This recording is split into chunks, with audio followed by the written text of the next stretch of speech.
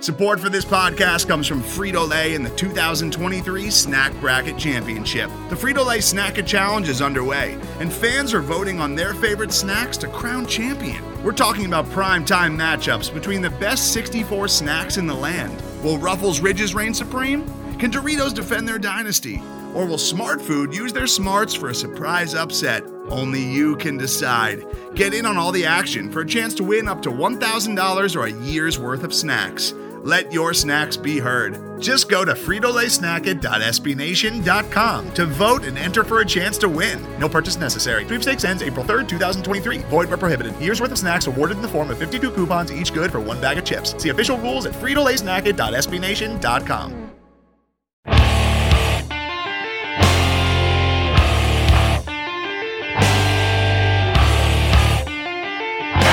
Hook check by Murphy. Murphy starts the rush. He hits Hunter. He's in alone. A shot and a goal. Juno finds Bellows. Here's Bellows sweeping in. Toss it down. Loose hook and score. Joey Juno scores the goal. And the Capitals are headed to the Stanley Cup final. And now Kuznetsov right half. 7:20 to go. Kuzi with a move to the front. The shot he holds and he scores. Evgeny Kuznetsov. Evgeny means necessary!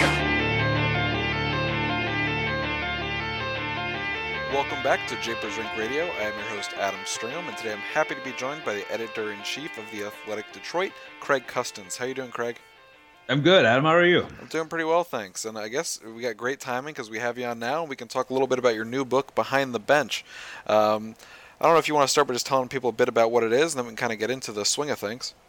Yeah, all right. So basically the concept was that I would sit down with 10 coaches, and kind of contemporary coaches, because these are the guys that I know pretty well in most cases, and watch a game with them. In most cases, kind of their crowning achievement or their big moment in hockey. And along the way, over the course of those few hours, try to get some backstory and some behind the scenes thoughts from them, some X's and O's, maybe some leadership theory, which actually it ends up being a lot of that, which maybe, I don't know if I unintentionally or subconsciously steered it in that direction because I love that stuff, or if that's, these guys just love to talk about that.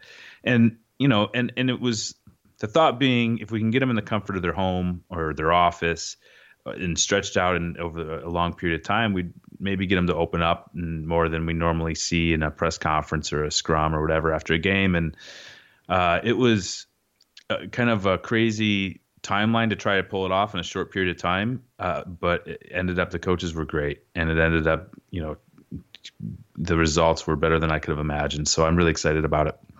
Yeah, it's going to be a really great read for all of our listeners out there. I'm curious. I mean, you talked to a lot of these guys, and just how much do you think that coaching matters in today's NHL? I mean, a lot of the analytical circles will say stuff like, there are a handful of coaches that make a really big difference. You have the Babcock, the Quenneville, and then on the other end of the spectrum, there are some guys that are, not so good. But most coaches are in the middle and don't really move the needle too much. I mean, where do you fall on that? Well, these are all coaches that have won something of significance, and that was kind of the prerequisite to get in there. And so, in terms of this book, the guys that I'm talking to I think are certainly coaches that move the needle. And, I think Mike Babcock's a great example of that. He's a guy that always is striving to get better. It was interesting talking to him because, he's telling me these stories about in the summer, he would go speak at a corporation, kind of one of those as like a guest speaker or whatever. And then he ends up picking the CEO's brain to try to bring something back to the Maple Leafs that he can then implement from outside the world of hockey. And I just think, people that push the envelope like that and really try to find ways to get better, I think I think it certainly moves the needle.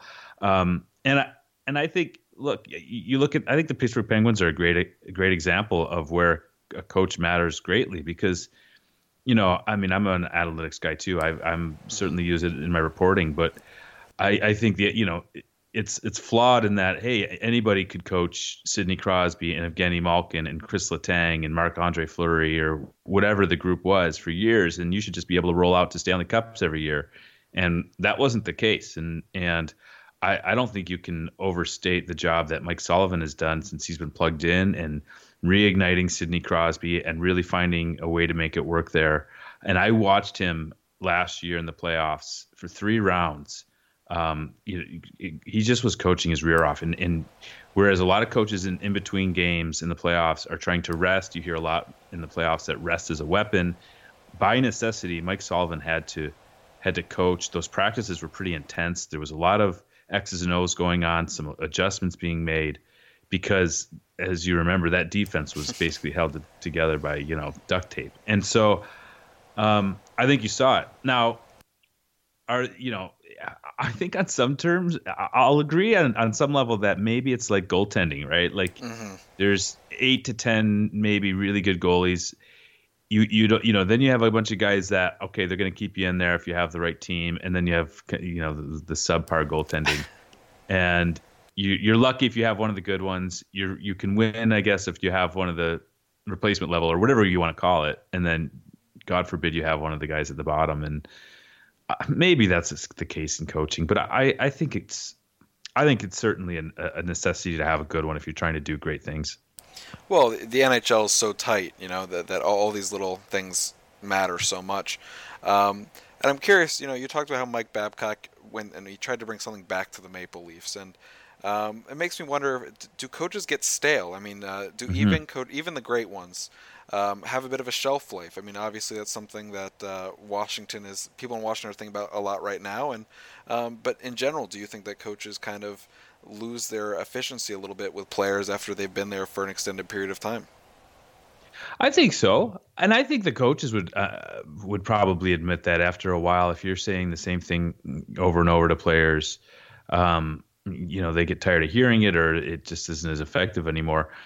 I think it's, I don't tend to agree if people are like, oh, 2 years into this thing, this guy's shelf life is up, right? Like, I think that it takes a while. And, Joel Quenneville, look, he's been in Chicago forever, and that seems to be going okay there. So I don't know. Maybe it varies by coach. But, I think you mentioned Mike Babcock and what he implements. And one of the things that he kind of brought over into kind of his realm in hockey was, and I think we hear it outside of the world, like the idea of a change agent and having somebody on your staff who is looking at things differently.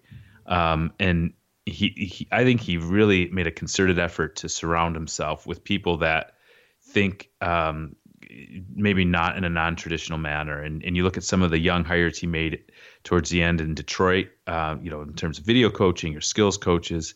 You definitely see it in the staff in Toronto, both on the front office level and on the coaching staff. He's not afraid to take a risk on somebody. And I think that helps prevent you from getting stale as a coach, right? Like he really challenges his assistants to bring a new idea every day to the office and to debate it and throw it up on the board and let's talk about this. And I think if you're not doing that, you run the risk of becoming stale. Yeah, you're making me a little jealous that the Capitals don't have a guy like Babcock. But Trotz is also a guy that a lot of people hold in pretty high esteem. So I'm curious to get your thoughts on him, because he's a guy that's obviously been in the league for a really long time now. Has only had to coach 2 different franchises. But he's never made it out of the second round, and as you're well aware, and all of our listeners are well aware, the Capitals haven't really been able to get out of the second round either. I hadn't heard that, really. Yeah, it's breaking news here. I mean, if people are late to the show, now they know. But what are your general thoughts about why they can't get out of the second round? But more specifically, do you think that Barry Trotz has trouble getting out of the second round for any reason at all? Yeah, I'm kind of a habitual Barry Trotz defender when it comes to this stuff, because I do really like him. I respect him, because I had someone come to me the other day and say, look, they know I like Barry Trotz, and I think he's a big culture guy, and I think sometimes people use that as a punchline, and what culture is only as good as your best players and all that. But I do believe that you do need to have that, and it's hard to quantify and all that. And I was posed the question, who's a better coach, Guy Boucher or Barry Trotz? And I'm like, kind of traditional, you would say, I think Barry Trotz, right? And Guy Boucher has gone to the Eastern Conference Finals twice. And how many years has he been a head coach? Like 4 years or whatever it is. Not a lot. And not a lot. And you're sitting there going, boy, that's, and this isn't a knock on Guy Boucher, who I think is a really smart coach. It was more like, when do we stop giving Barry Trotz the benefit of the doubt on some level? And I obviously this is a big year for him. I was on that series last year, and I watched how it played out, and I really have you watched it. I had a hard time pinning that on Barry Trotz. You know what I'm saying? Yeah, I mean, I look at that one goal where you had Orpik and Alsner out there together, but I mean, it's one goal in the course of a 7-game series. Yeah. So it's hard to really blame a guy for one goal specifically. And honestly, as you said earlier, I mean, Sullivan had to make adjustment after adjustment. And I personally thought that the only game that the Capitals didn't at least play on par with the Penguins was Game 7. I really thought the Capitals had a very, very strong series, easily better than they did the year before.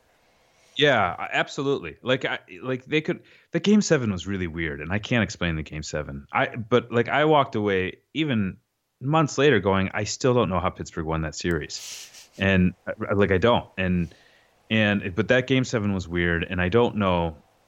I don't want to say this is a Barry Trotz thing, but kind of panning back. Sometimes you see teams take on the personalities of their coaches, and if a coach gets tight in a big moment or something, and again, I'm not saying this about Barry Trotz, but you see it translate onto the bench, or if coaches are yelling at refs all the time, the players all yelling at refs, so they tend to take on the personality of their teams sometimes, and so you wonder if this becomes a trend, like a team doesn't perform well in the big moments. Is there some sort of a signal that's being given by the coach, or you know what I'm saying? Like, is there something there that we're not picking up on? But I don't know. But I'd go with Barry Trotz still at this point. Yeah, it's interesting because what you just said is what you hear all the time about Bruce Boudreau, the guy who was a big part of the Capitals. And you said you're sometimes a bit of a Barry Trotz apologist or defender, and I like to feel like Bruce Boudreau is a guy that I don't know why I feel very strongly that it's not his fault, but he's only been able to do it once with Anaheim, which get out of the second round, that is, and right. The Capitals are still yet to do it, even without him. So it's really interesting. Look at his regular season record. You don't do that if you're not a good coach. Mm-hmm. But yeah, I mean, after a while, you sit there and go, man, win one of those just so I can not, I have something to hold on to. Talk about it. Yeah, so, right. Like you want to sit there, like after a while, like, oh man. Because the Ducks, that one year should have beat Chicago. It was a Western Conference Final. So then you look at the flip side, those Blackhawks teams and Joel Quenneville, they always seem to find a way, right? And I don't know, is it because of Joel Quenneville, or is it because it's Jonathan Taves, or or is it just because hockey's funny and sometimes when you hit the post it goes in and sometimes it doesn't? And there's actually, I forget which coach said it in my book, but they're like, look, we're watching all these great moments, and maybe it was Ken Hitchcock, and it's like people don't want to talk about how much luck factors into all of this and reputations. And there was multiple times when I'm doing this book and we're watching these big moments, and there's a puck hits a crossbar. I remember it happening with Dan Bylsma, and I want to say it was a Nicholas Cronwall shot. It was a shot from a defenseman with like a minute and a half left in the game, or 2 minutes left, of Game 7 of the 2009 Stanley Cup Finals, and it should have gone in. And Bylsma kind of were in his living room, and he lets out a whistle, and he's like, "Oh man," he's like, he was, from my view on the bench, I thought that was in, and I'm like, I totally forgot. I had no recollection of that happening. Right, like I was at that game, and I had no recollection of that happening. And I'm sitting there going to myself, his whole life is different. Like, let's say that goes in, Lidstrom scores in overtime, and this rookie coach doesn't win in the final, and it doesn't go well. Then we saw what happened with Pittsburgh. Like his whole reputation is different, all because of a puck. We're talking about an inch, and that happened with Ken Hitchcock in Dallas, and that crazy 6 million hour game, the Dallas Buffalo game. Like the Stars probably had no business winning that game, and instead they find a way. Brett Hall scores, and Ken Hitchcock is knighted on some level, right? And again, we're watching that, and Ken Hitchcock said we basically couldn't, had this series gone 7, we couldn't have fielded a lineup. Like it would have been AHL players. We were so banged up. Like he's like, we would not have won Game 7. That's nuts. All this great stuff, because you say all this stuff, and obviously coaches, but I'm thinking about the reputation of Alex Ovechkin. He's the guy who that puck goes an inch left or right, and Fleury's shaft of his stick doesn't get it in Game 7, that game's tied. Who knows what would have happened? The whole building would have woken up. Who knows? I mean, and in his even Game 7 in 2009, we were talking about how the Penguins ended up going on and winning that series, but Ovechkin had a breakaway at the start of Game 7 against Pittsburgh. I'll never forget that breakaway. Me neither. I thought that was it. I thought he was going to score. I was there. I was at all these games, so it's incredible, the stuff that we've seen, and reputation, as you said. That's a really great way to think about it.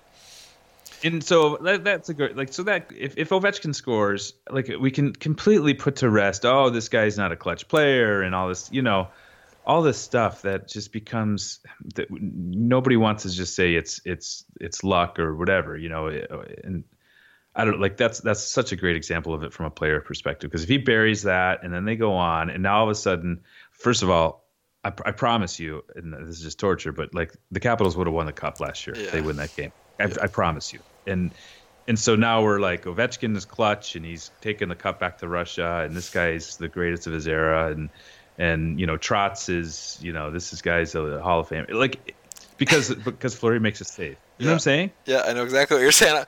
Trust me, I wake up in a cold sweat thinking about this. It's I also get it for the game they lost to the Rangers in 7 in overtime. That one is another. I mean, there's so many you can talk about with the Capitals where one moment, if it had just gone differently, things would have been different. And that's why I just cringe when people beat up on Alex Ovechkin. Yeah, I mean, it's just cringe. It's such a bad look because it's maybe he should what do you want him to do differently there? I don't know. I mean, the guy has done so many things great. I mean, and his playoff numbers are great too. And it's really easy to forget how good his playoff numbers have been. Despite, last year he was playing through an injury that whole second round. He got took that Kadri knee in the first round. That was I wasn't even sure he was going to play after that. I mean, it looked really bad when it happened. So he's a trooper, and he's still loved here. So. But I only got you for so long, so I really got to get some more. Okay, this is great. No, it's okay, because I could talk about this for hours. Trust me. But when we look at this season, you said earlier this is a big season for Trotz, and it is. It's a huge season. He's coming in as a lame duck, and I don't know how much the players pay attention to stuff like that, but it's something that all the fans and all the media are well aware of, especially when you have a guy like Todd Reardon as an associate coach rather than just an assistant. Right. How much of an impact, if any, do you think this is going to have on how the team is playing? Man, it's a good question. I don't like bringing the coach in as a lame duck, and I don't know what Barry Trotz could have done differently. I just think it puts a guy in a tough spot, right? It's a little bit reminiscent of what we saw last year with Mike Yeo and Ken Hitchcock in St. Louis. We're bringing in Mike Yeo for next year, it's but you just knew the second it went sideways, it was going to be Mike Yeo. Mm-hmm. And I don't think it puts your coach in a great position. But Brian McClellan's a smart guy, and Barry Trotz is a confident guy. I've had this conversation with coaches. I'm like, would you comfortable coaching the last year? And they're like, yeah, it's fine. And I think maybe we overestimate how much players pay attention to it. Mm-hmm. Guys aren't going to not win games because they're trying to get Barry Trotz removed, or you know what I'm saying? But I don't think it's if you're the Capitals, this is how I would do it just personally. I'm extending them just for the optics. And then if you have to eat the money, eat the money. What's a couple million? I guess coaches are making more than that now, but I don't know. I think it puts your coach in a tough spot. Yeah, I think the Capitals have kind of put him in a tough spot, especially with the roster being so much worse this season than it was last season. Sportsnet ranked the Capitals as having the worst offseason of any team, and I don't think they're far off. Yeah, I agree. Wow. I agree 100%. It hasn't been helped. Burakovsky right now can't bury, and obviously they need him to have a big year. But a lot of these are self-inflicted wounds for the organization, and you have to kind of wonder how much of that is a combination of the general manager and coach maybe not being on the same page. And I think it's going to be a tough year for them. But I'd be remiss if I didn't kind of try to get your opinion on what do you think of the Capitals really this year, and what do you see being possible from them? Well, I've got a pet theory that I'm still working out on the Capitals that and I'm gonna say all this with the caveat that since we've launched The Athletic in Detroit, I've been really focused on kind of getting our Red Wings coverage going and making sure that's well. So I'm not as tuned. Like I'm not watching the Capitals as much as I would have even a year ago. But like I had this discussion with someone. Like I think the expectations lifting. There was so much pressure on them last year, and I think even adding a guy like Shattenkirk was almost unnecessary. It just even added more pressure because it was just like, okay, this is it. We're all in for this playoff run, and that's a really hard way to play hockey, I think. So. The working theory would be maybe all of that lifted, maybe having the worst off season in the history of the game or whatever. Like maybe that just lifts that pressure and they can just kind of go out and play, and because it's still a good team. It's not, you know what I'm saying? It's not like they're awful. They're not like Colorado of a couple of years ago or anything. Right. Like they're still pretty loaded. I mean, the D took a hit. I think I think it's an opportunity for a guy like Braden Holtby, who has been great for them. But now it's like, okay, we're asking you to do a little bit more this year, and we think you're a top 5 goalie in the league. Well, now this is a chance for him to really make his mark and maybe carry a little bit more of the burden in terms of helping this team overachieve on expectations. But I do think the lack of expectations will help the cause. Yeah, I was kind of feeling that too, especially when Ovechkin came out of the gate so strong.